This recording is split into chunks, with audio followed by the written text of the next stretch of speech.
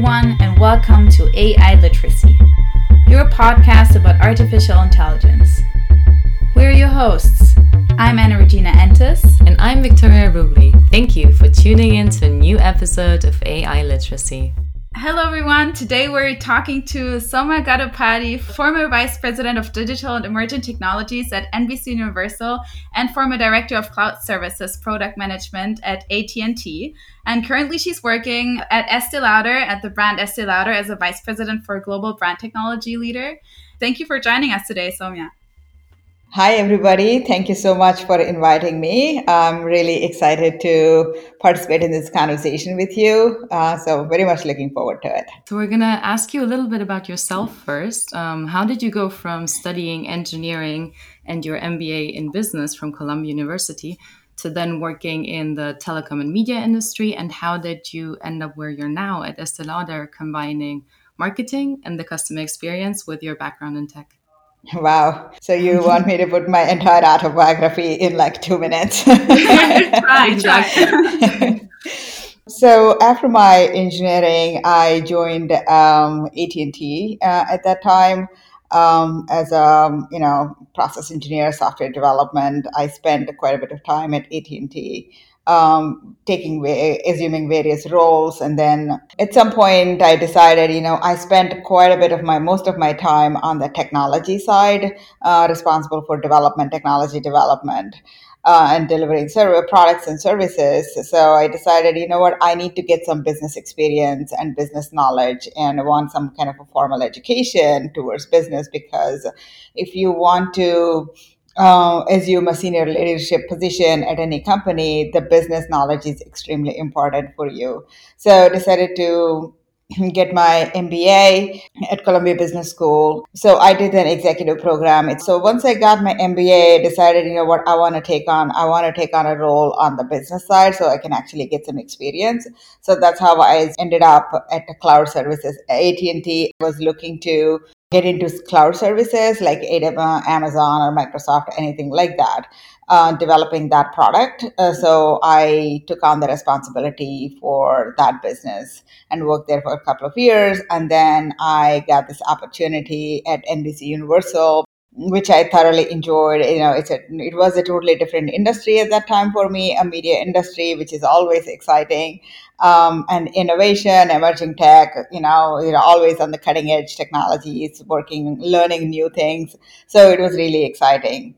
So I spent about 5 years there, and then the Estée Lauder opportunity came along.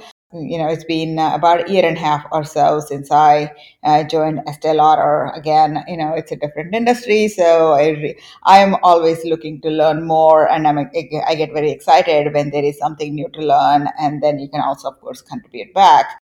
The beauty of this whole thing, my journey, is that when you have a technology background, technology transcends industries. So when you have technical skills and that kind of thinking, etc., it doesn't matter what industry you are, you apply the same knowledge, but it's a different application, but your basic skills are applicable across all industries. So that really worked out very well for me. You just said that technology transcends industries. So how did your approach on AI change depending on the industry you were working in? And how did AI start to play like a major role in your career? The first time I started working on AI was really when I was at NBC Universal. The problem there we were trying to solve is, NBC had a lot of video assets because we produce so much video through news and, various shows and so on and so forth. So what happens is in, let's say, a news organization you take, they produce so much news all day. And then later on in the future, when they want to bring up a particular clip from the past program, you go into the archive and the search process is very cumbersome. You literally have to watch those programs to pick a 2-minute clip from somewhere. For example, Obama said something back in 2009. Where is that clip, right?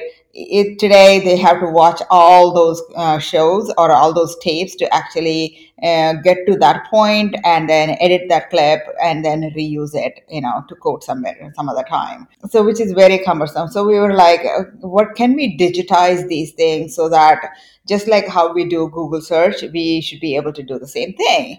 So that's how we started thinking about the problem. We started experimenting with it using natural language processing, computer vision, machine learning, those techniques to figure out, okay, if the computer processes the videotape and understands through natural language processing, breaks down every word, and then stores that in the library. Similarly, watches all the video through computer vision. You should be able to identify the faces that are on the video and then stores that information. And then you develop machine learning algorithms on top of it to train the models so that you can automatically do this stuff going forward. So that's how we kind of developed a system, AI system, where we applied it to CNBC, and we could, the application that we ended up doing was, for example, you and I don't watch, CNBC all day long because we have other things to do.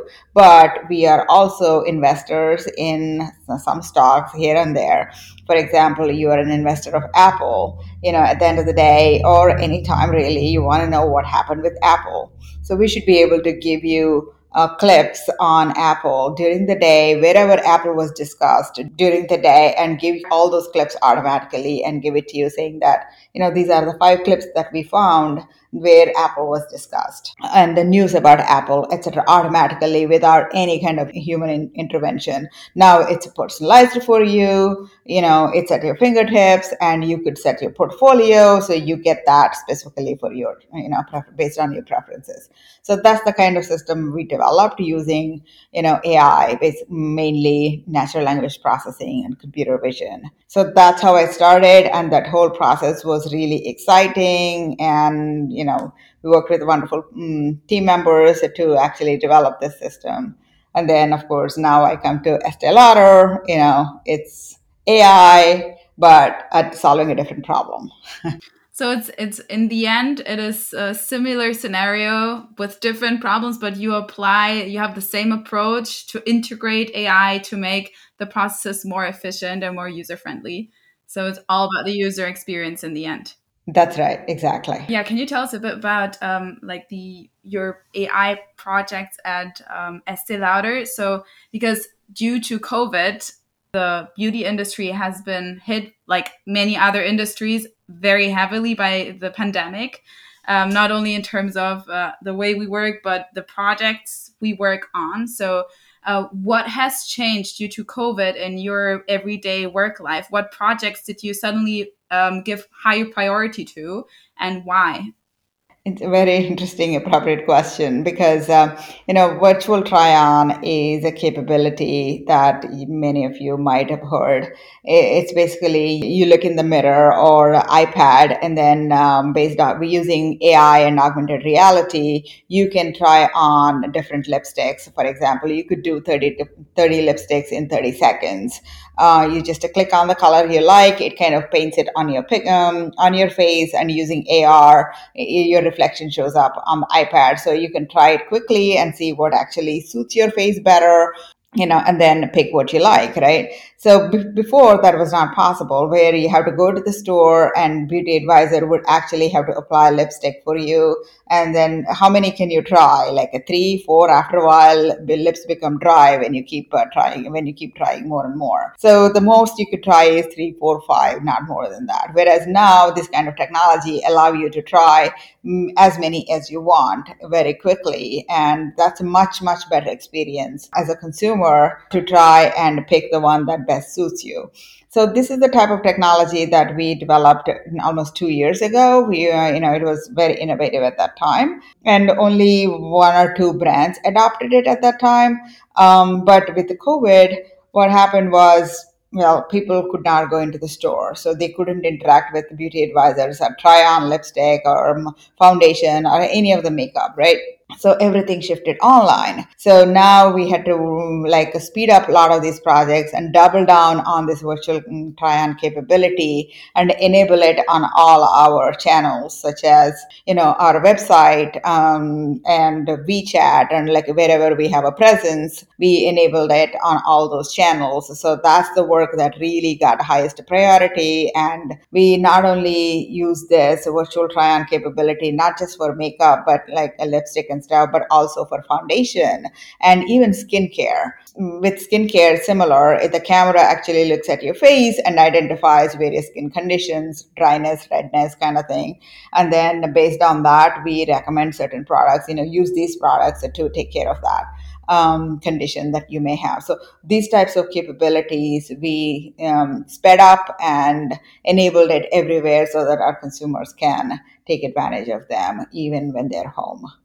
But for me, it would be interesting, or I think for our listeners also, to imagine how the AI technology behind it works. Like, how does the AI understand that someone is having very dry skin, or it is having a lot of acne and needs especially products that are tailored to this problem they have or to this need they have? So how can we imagine, is the technology built, how's the model built that detects those skin conditions?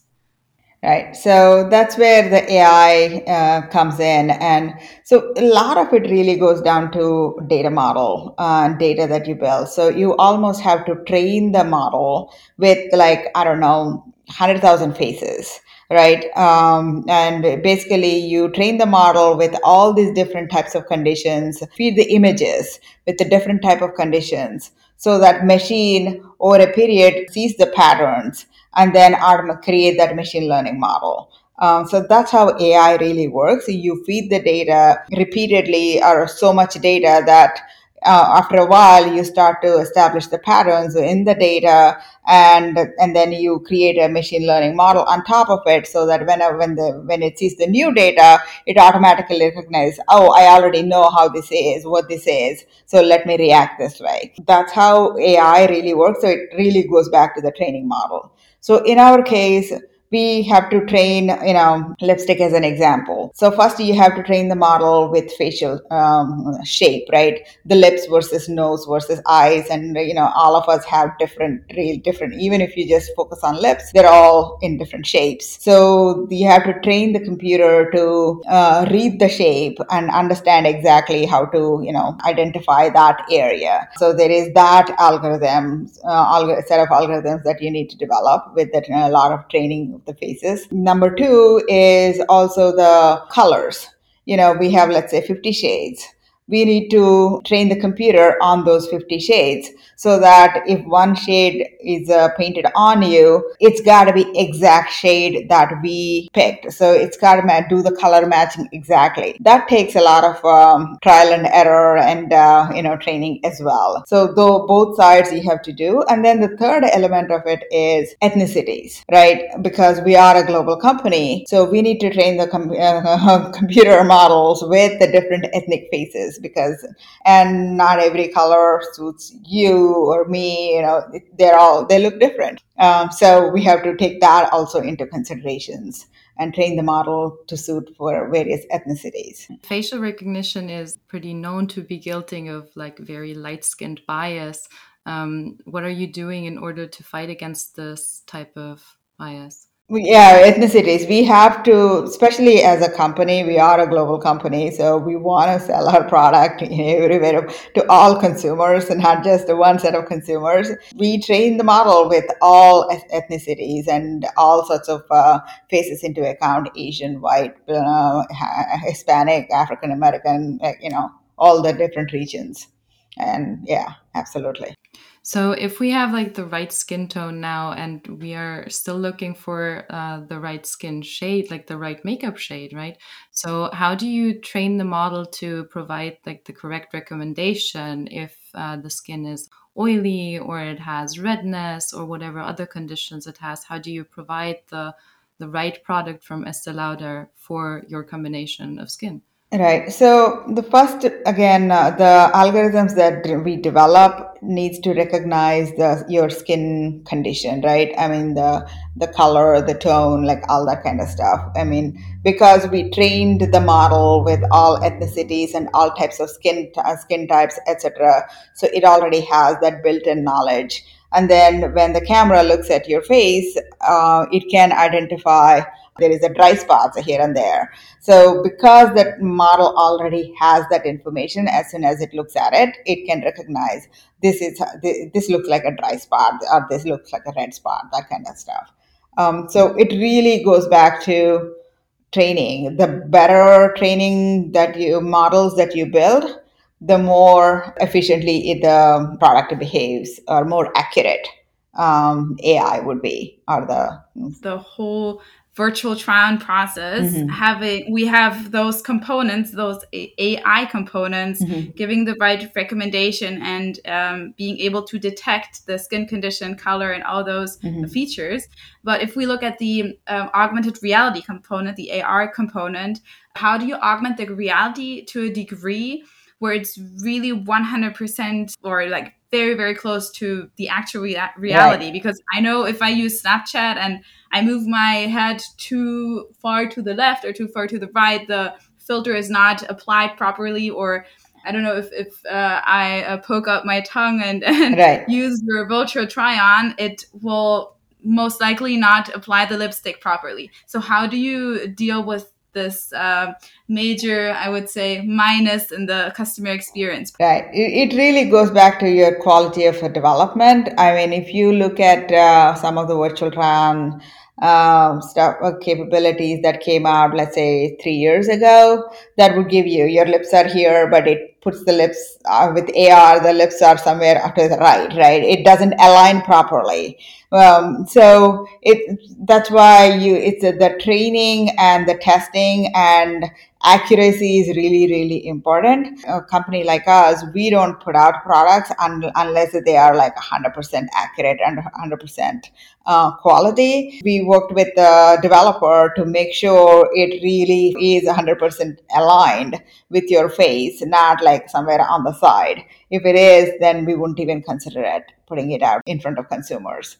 So it really goes back to, again, better training and refining algorithms so that the accuracy improves over a period. And if we go a little bit more into the granularity of the recommendations, how is AI going to be used to consolidate recommendations across like multiple channels? So will there be in the future, maybe we will take a picture of a model and be like, oh, we like the makeup look on this. So will Estee Lauder then be able to recommend the products she used? Yes, it's not future. It is actually happening. I would say it's probably in the works. Basically, when you give an image of a model and feed it to the system, it would scan it and understand, some of the facial attributes of that model, and then the color matching that happens, right, with the lipstick color or foundation color, etc. And then do a match with items that we have on our product line, and then say these would be the best match for you. It's not just exactly replicating those looks on you, but also it has to take into account your facial attributes. Some people have a long jawbone, some people have a rounded jawbone, or like eyes, right? Some have big eyes versus small. So when you apply eye makeup, it kind of looks different from everybody. So you got to take some of that into account. And of course, how it looks on you is also, beauty lies in the eyes of the beholder, right? You may think it looks beautiful, but I may think it doesn't, even though we're looking at the same image, right? So there is that. Of course, we may not. That might be hard one to take into account because those are personal preferences.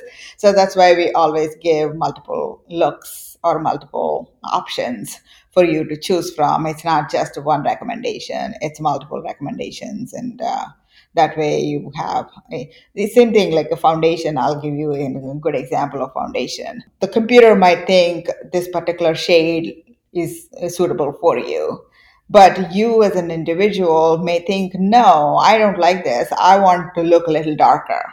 for example, right? Then you may end up choosing something else.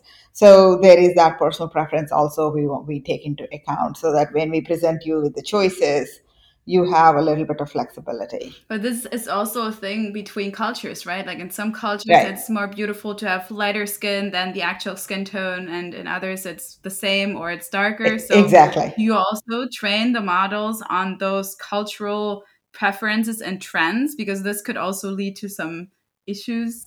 No, we don't do that part. I mean, just based on the skin tone, you recommend, but then we also give you other recommendations or let you pick. No, I don't like this. I want it darker. We want you to specify which way you want to go, dial it up or down, kind of thing. So you will be ultimately able to say, okay, this might be like my true skin tone, but maybe it's the summer coming up soon, so you want to look a little bit more tan, so you pick like the one type darker, or something like that. But what do you do if you like recommend something to a customer and they are going to be like, no, this is totally different from what I imagined? How do you deal with like bad customer experience? Right. Now, that's a good question. That is why we take pride in providing, we call it high touch customer service. So that's why our beauty advisors come in. The virtual try on, we see those tools as great for online kind of a thing, right? Just want to buy something, but they're not end all be, they can't be end all be all. So if you are in the store, as an example, you have a beauty advisor, they can actually talk to you, understand your preferences really, and give you a choice, customize the selection for you. So you have a person to talk to and have the dialogue and, that kind of experience.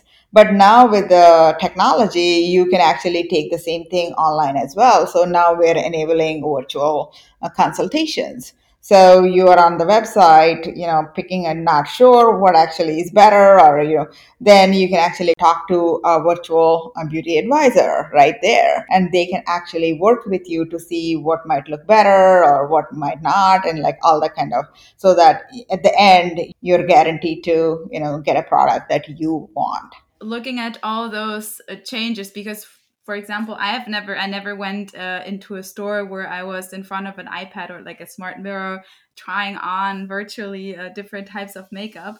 But if I go maybe 10, 20, 30 years into the future, implementing those technologies would possibly enable you, after one person has once used your virtual try on, to recognize this person, for example, when he or she goes into the store. So you already know, okay, this person has tried on product XYZ, and they're going, walking into the store, they're looking at those products, and you already know in advance what they're most likely to purchase and how to recommend them the ideal, maybe complementary product. So you're really able to create a 360-degree customer experience. And if in 2 years the same person uses the try on technology again, you remember, you can recognize, okay, how has the skin changed, what product preferences does this person have right now. It's incredible to imagine that this will be possible with all those technologies. But do you think, or do you expect that the result will be that there won't be salespersons at some point in the store anymore, or there won't be any products to try on anymore because we will basically not need it? Or do you think this will still be part of the customer journey? I think it would still be part of the customer journey. The experience that you just described, where we would know what products you tried before, what worked before, etc., and based on that, when you come in again, we have that dialogue with you. That technology is available today. I mean, it's not implemented everywhere. It's being rolled out slowly, but if you go to China, like Hong Kong or Shanghai or something like that, it is absolutely available. So not through facial recognition, like you walk into the store and then we recognize your face and say, she's here. We didn't go that far yet because that can create a creepy experience for the customer, so we're not there yet. We don't want to do that yet. But once you come into the store and let's say check in, or you put in your credentials, we can pull up your profile, and then when you're trying the virtual try-on, etc., every time you try something, the information is there and what products you purchased before. So we can actually create that 360 experience for you. Similarly, you buy online, you can come into the store to pick up instead of getting it delivered, things of that nature. So we do have that linkage between online and in-store experience together. So we can have that authentic dialogue with you based on your needs. So there is that. And then in terms of do we in future do we need a beauty advisor? um, I think you would. Maybe not every transaction, every conversation needs a beauty advisor, but there are instances where you want somebody. If you're just walking in and buying a lipstick that you know that works for you, obviously you don't need somebody, right? But you want to try something new. Beauty is something all of us, right? We go through different phases in life. And we also get bored of using the same thing. You want to try different shades, different colors, all these kinds of things. So you want to talk to somebody to see what works, what doesn't work. So I feel like that kind of a need will not go away because humans, want to experiment. We want something new. So would you say in Asia, because you mentioned that in Asia it's a bit different and people are, I would say, more willing to give data to the companies, or the companies are not violating laws by using it really on another scale. So probably there it would be faster, this like development and also recognizing the face and like this creepy experience, maybe for many Western people as more normal there, it's easier to implement there. So Correct. are you already like working on this in Asia? No, we have not developed that anywhere yet. Maybe down the road, I don't know, but so far we have not. Again, but whatever we do, we make sure we comply with that country's privacy and regulation laws. So we have to. So we will do that. We'll do that. But so far, by choice, we didn't. How is this done? Like now with the 360-degree customer experience with the virtual try-ons, you have like such an immense amount of data about each customer. How do you protect this type of data? Because it might be also sensitive. It might be about skin conditions. You might know about a lot of very private things. How is this? How does this work with data privacy issues, and how do you protect the data? I mean, every country has a data privacy laws. In Europe, it's GDPR, and they specify clearly when you have the data, how you protect it, what kind of controls you have to put in place. As an example, in China, the data cannot leave the country, so you can't have a server in Palo Alto and serving Chinese customers. The data has to be within the country, cannot leave the country, and then there are like other things. So you have to apply all those laws and regulations. You take those things very seriously, not only because of privacy and regulation laws, but also even for our customers.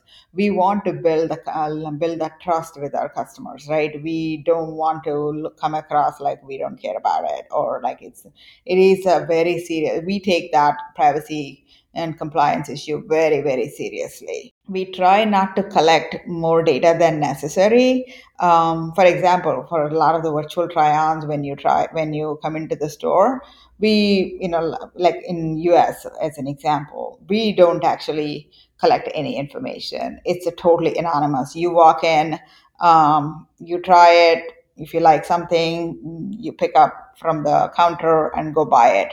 But the fact that you tried and you pay, you liked one, that information doesn't exist. So when you try it again, you're a brand new customer. It's a new session altogether. So we don't actually collect any information in a lot of cases. So, but bottom line is, number one, we want to protect our customer data because we want to have that trust with them. And also we have to follow the government regulations. So I'm curious when this is going to happen. I'm curious when I'm going to walk into an Estee Lauder store in Paris or wherever. Yeah, you should actually. When it becomes like normality to just walk in and use a smart mirror to try on 30 shades of lipstick in 30 seconds. It sounds incredible for me. I have tried it a few times with the app, but I have never seen it in store. I'm excited about taking a picture and being like, I like this makeup look. I want to have everything to recreate it. Yeah, for sure.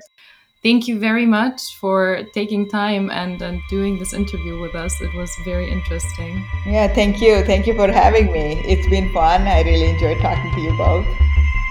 If you've enjoyed listening to this episode and want to learn more about AI, make sure to subscribe to AI Literacy on Spotify, SoundCloud, or your podcast platform of choice. Thanks for being with us today. We can't wait to share other insights on AI with you and help you become an AI literate.